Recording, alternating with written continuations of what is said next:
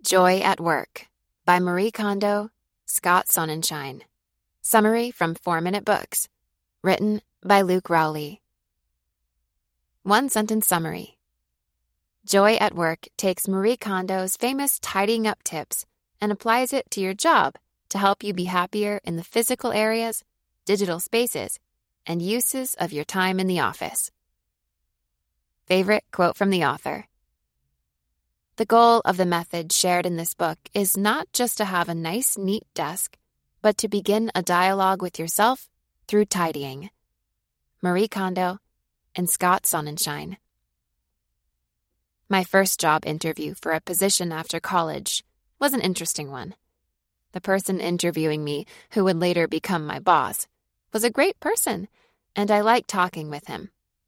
I was surprised, however, at the massive pile of clutter on his desk when I walked into his office for the first time.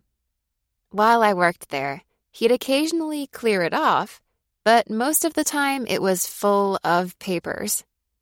Now, don't get me wrong, I have a lot of respect for the guy, and I understand how hard organizing can be, but there's a lot to be said of how much joy it can bring when you become consistent at being tidy.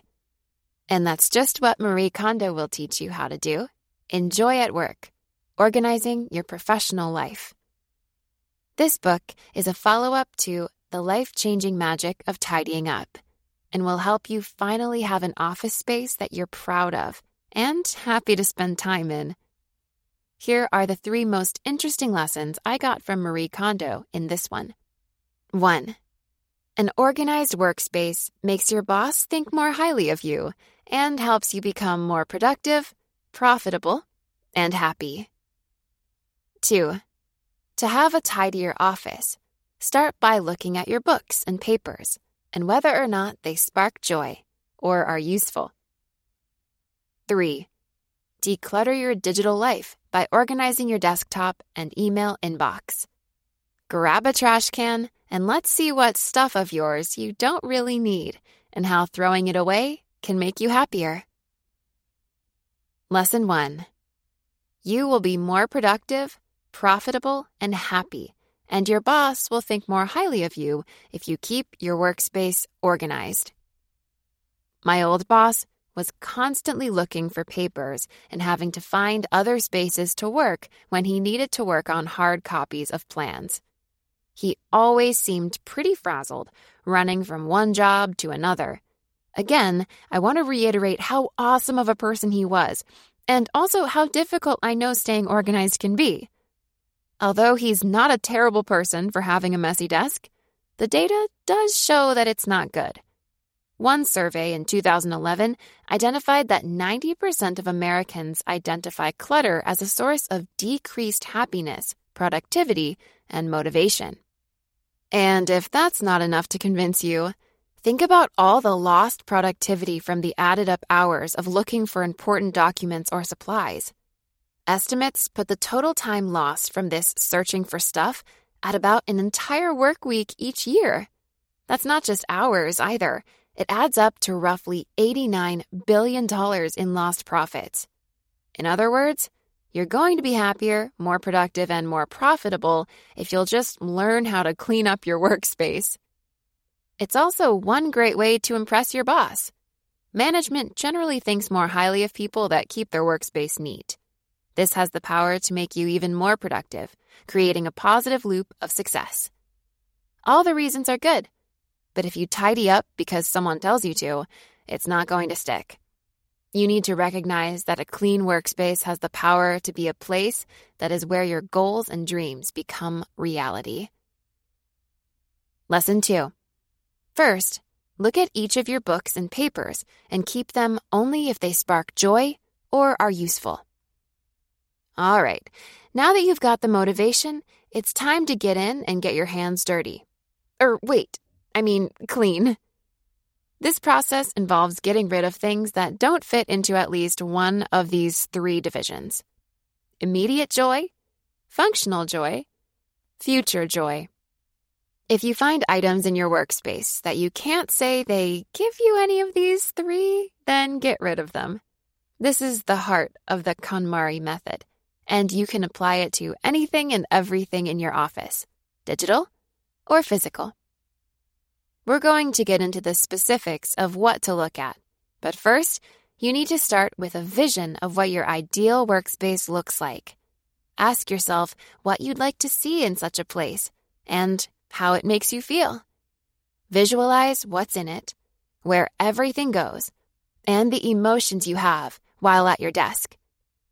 Now to begin, grab all the books in your workspace and put them in front of you. One by one, pick each of them up and ask, does this spark joy? Also, identify whether or not you feel happier knowing that it's there. Throw out whatever doesn't bring joy. Paperwork is a little different, but you can sort it by looking at 3 categories. Pending, or what you're working on consistently. Requirement, which refers to what you have to keep to do your job.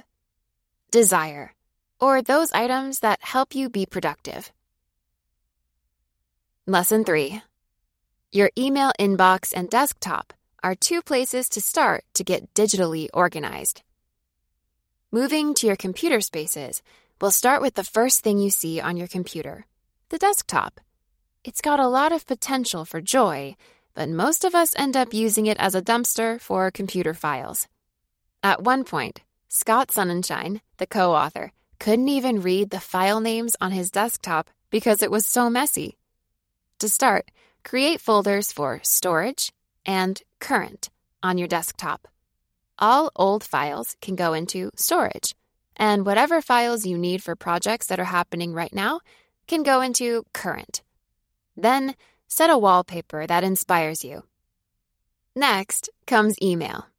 The trick here is to treat it as a place for current projects, not storage. Create 10 or fewer folders to organize yourself. If it's hard to sort through everything now, throw all existing emails into an archive folder to tidy up later. Also, set office hours for responding. I turn on Do Not Disturb on my phone from 7 a.m. to noon every day, and it significantly boosts my productivity. Joy at Work Review.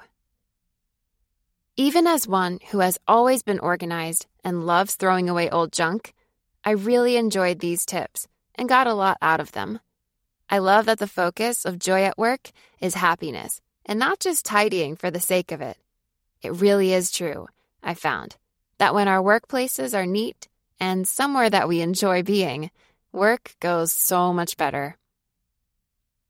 Who would I recommend the Joy at Work summary to?